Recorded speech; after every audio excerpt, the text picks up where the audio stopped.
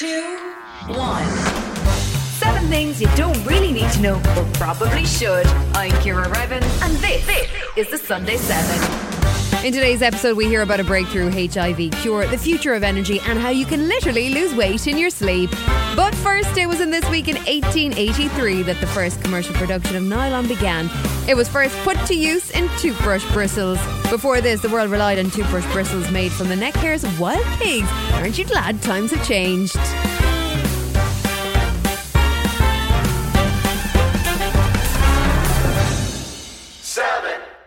A patient in the US has become the first woman to be cured of HIV, as well as the third person ever to be cured of the virus. The cured woman of mixed race, who also had leukemia, received a stem cell transplant from a donor. This stem cell treatment used a new method involving umbilical cord blood from a partially mated donor instead of a similar race and ethnicity. Researchers on Tuesday announced that this new approach holds the potential for curing more people of racially diverse backgrounds.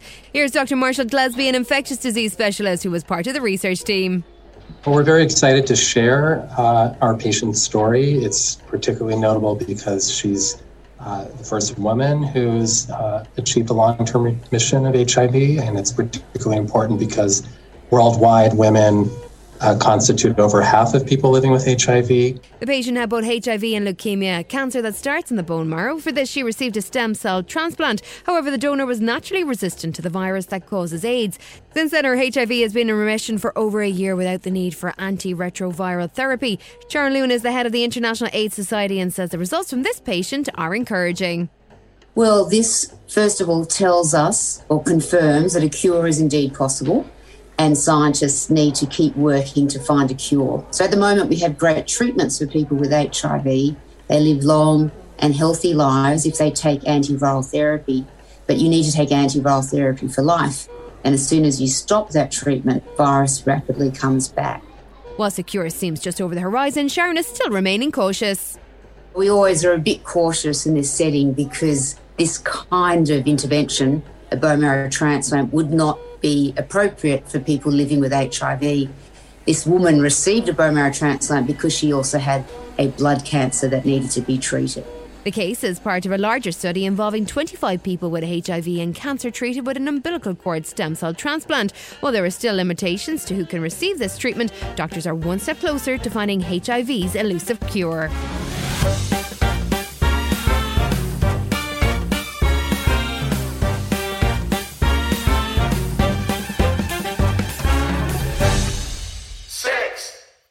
The remains of a woolly mammoth and other Ice Age animals have been uncovered on a construction site in Devon. The bones, including those of a woolly rhinoceros, wolf and hyena, are thought to date to the last Ice Age about 30 to 60,000 years ago.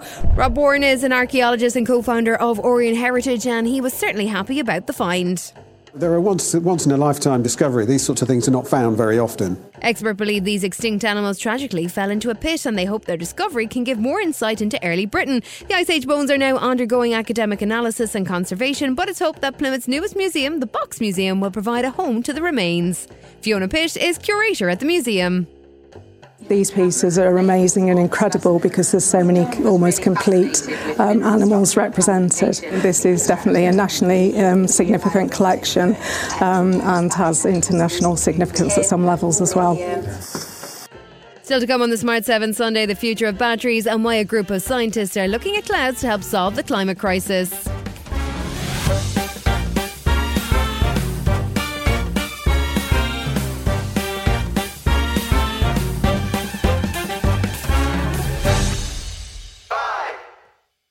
A UK startup is on a mission to make batteries more sustainable. Everybody was thinking about how to make batteries now. Not many people were thinking about what happens to them afterward. The voice you just heard was Carlton Cummings, CTO and co-founder of Aceleron. The company claims to have designed the world's most sustainable lithium-ion battery, one that is reusable, repairable and recyclable. Speaking to Euronews, Carlton explained that as we look to decarbonise, batteries are becoming more and more critical. While regenerative energy systems offer hope, the sun doesn't always shine when we need electricity, and the wind doesn't always blow, which means we need some method of storing the power. Fundamentally, the way batteries are conventionally made for automobiles to consumer electronics is that many of the components inside the battery are either welded or glued together. This creates a massive challenge if the product or when the product needs to be repaired And it also becomes a challenge when it needs to be recycled, because everything was put together in a permanent assembly method. So Carlton and his co-founder wanted to think differently about how batteries are made in the first place. Thinking about the whole life cycle of the product, at some point it does need to be disposed.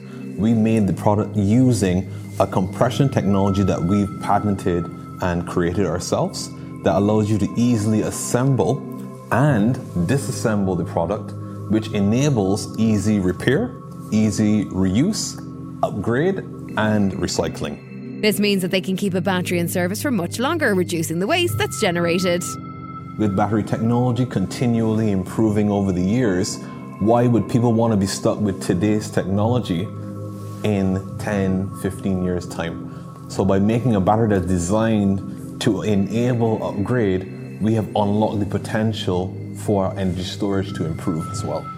Looking forward into energy storage years ahead, I think what I'm really hoping for the most is that people come to realize the full potential of energy storage.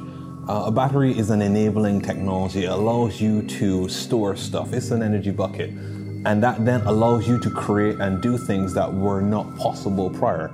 So I'm really excited to see batteries enable industries that they really don't touch on significantly right now. Prosthetics, large scale energy, energy on a much smaller scale, more consumer devices powered by clean energy, enabled by better batteries. Those are all possibilities that I'm very excited about.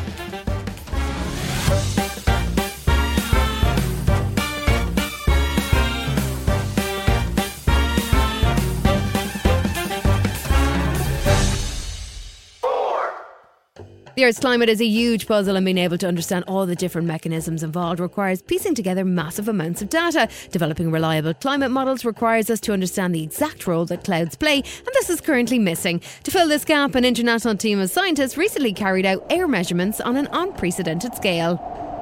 This campaign is called Callisto, and it takes place at a mountain called Hilmos in southern Greece, in the Peloponnese.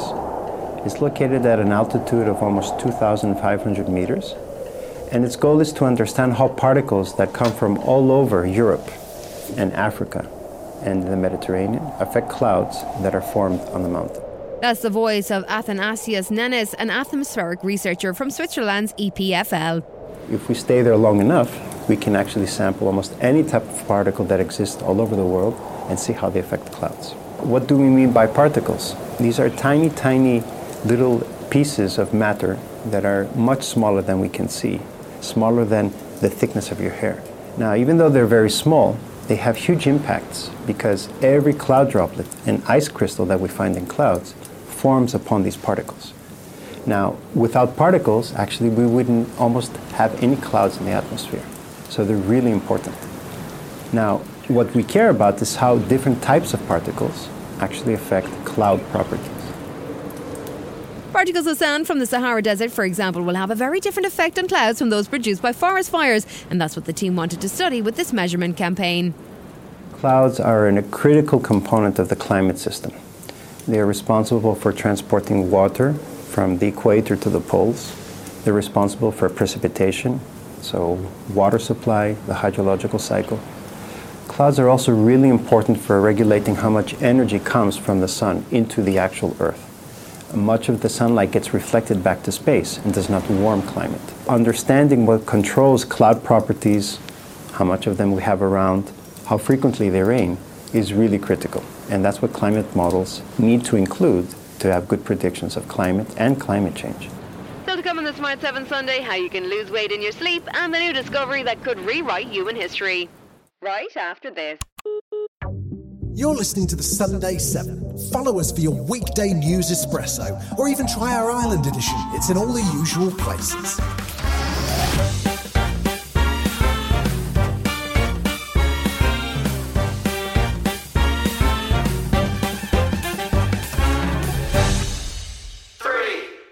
It almost sounds too good to be true. Sleeping for an extra hour every night can help you lose weight, new research reveals. A team from the University of Chicago wanted to look at how sleep interacts with obesity. Led by Dr. Isra Tassali, the team saw that overweight adults who regularly slept fewer than 6.5 hours a night were able to add an extra 1.5 hours per night after undergoing counselling to improve their sleeping habits. Without any diet tips or alterations to exercise habits, these participants were able to shave an impressive 270 calories off their daily diet.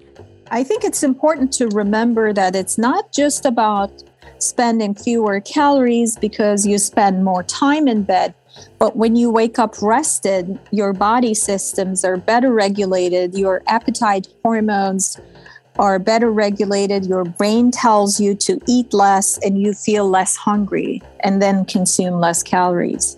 It translates into a weight loss of 12 kilograms over 3 years.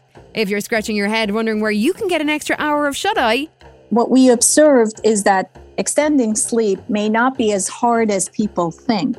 Small changes in sleep behaviors around bedtime or in the morning can make a big difference in the amount of extra sleep you can add to your daily routine. In our study, we considered people's work schedules, social obligations, bed partners, children, pets.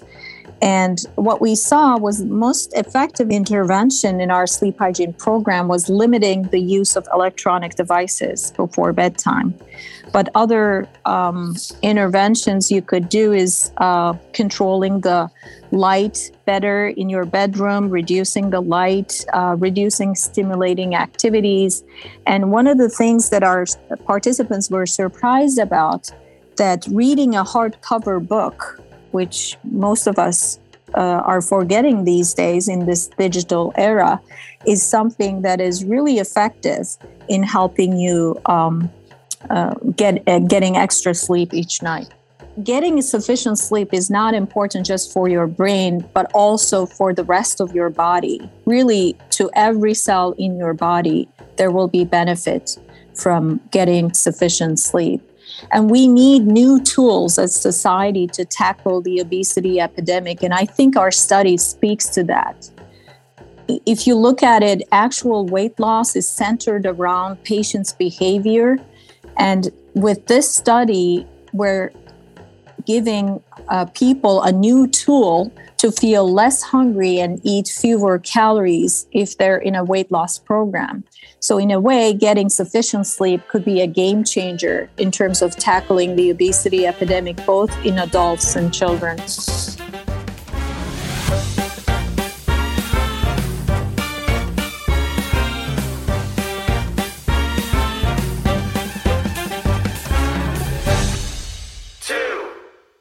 As global temperatures rise, some of our household faves could be under threat due to climate change. This comes as new research commissioned by Fair Trade reveals the next 3 decades will see a drastic decline in banana yields as well as cocoa. However, the data also reveals that 60% of Brits are completely unaware of the threats that climate change poses to our food.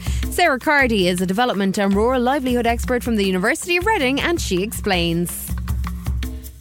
Small rises in temperature, just 2.1 degrees Celsius, could leave almost 90% of land that's used to cultivate cocoa unsuitable by 2050.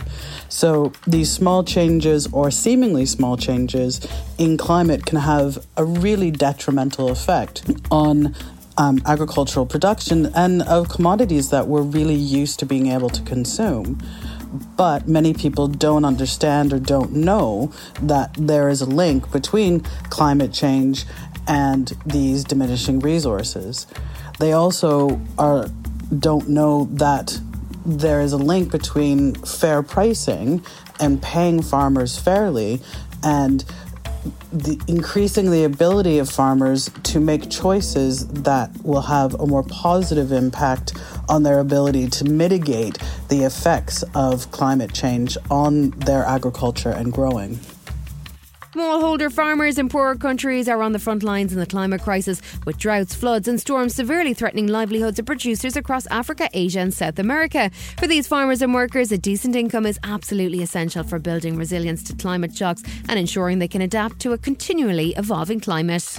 So we are heavily reliant on family farming, and these are small farms that are often less than 5 hectares of soil. As we see increases in extreme weather events, things like typhoons and hurricanes, that land becomes less fertile, a lot more soil is lost, crop diseases spread, the ability of farmers to make choices about when to harvest crops so that they don't get destroyed by extreme weather events becomes more and more difficult.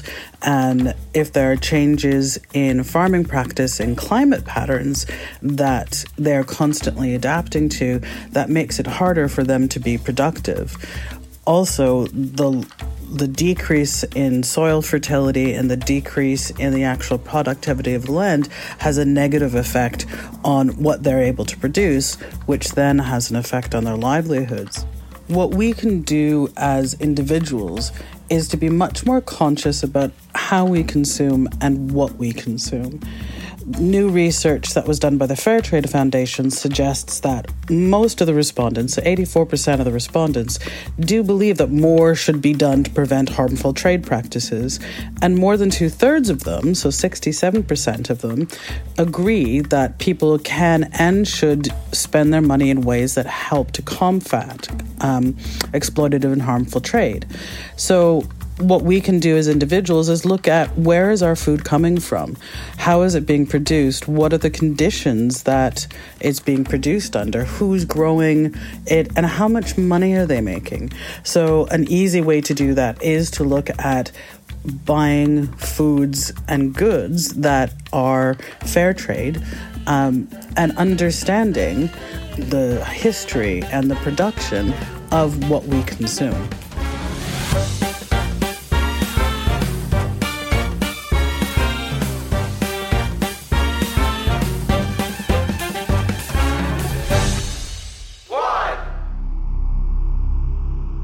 It's a discovery that could rewrite history. New research has suggested that Homo sapiens existed in Europe 10,000 years earlier than once thought, meaning a potential coexistence with Neanderthals. And this find shows that there were modern humans there about 54,000 years ago, much earlier than we thought. And what's interesting is the Neanderthals actually come back afterwards. That's Dr. Chris Stringer, a researcher on human evolution from the National History Museum. An archaeology team from the University of Toulouse discovered a child's tooth and stone tools in a case in southern France. The tools were made with sharp points, a design thought to be for the arrows and darts used for hunting for early modern humans. The clearest evidence is a single baby tooth from a modern human child aged between 2 and 6 that was found in a layer of clay and sand sediments on the floor of the cave. This find is probably the first of many that we're going to get a lot more information about this interaction time of the last Neanderthals and the first modern humans, and it will come from more fossil discoveries and also, particularly important, getting DNA evidence from some of these rather fragmentary fossils. The discovery of the Homo sapiens day 54,000 years ago means the arrival of modern humans in Europe is more complex than once thought. This has been the Sunday 7. However you're listening, do us a favour and hit the follow button. We'll be back tomorrow at 7 a.m. with the regular Smart 7 Ireland edition. Have a great rest of the weekend. Written, produced and published by Daft Doris. Spring, is that you? Warmer temps mean new Allbirds styles. Meet the Superlight Collection, the lightest ever shoes from Allbirds, now in fresh colors. These must-have travel shoes have a lighter-than-air feel and barely their fit that made them the most packable shoes ever. That means more comfort and less baggage. Try the Superlight Tree Runner with a cushy foam midsole and breathable eucalyptus fiber upper. Plus, they're comfy right out of the box. So, what can you do in a Superlight shoe? What can't you do is the better question. And because they're super packable, the real question is, where are you taking them? Experience how Allbirds redefines comfort. Visit allbirds.com and use code SUPER24 for a free pair of socks with a purchase of $48 or more. That's ALLBIRDS.com, code SUPER24. Hi, this is Ciara from the Smart 7 Ireland edition. Just to let you know, we're pausing this podcast from Friday the 25th of August, but you can still get up to speed in just 7 minutes if you search the Smart 7 and catch up with our UK edition. Thanks for listening.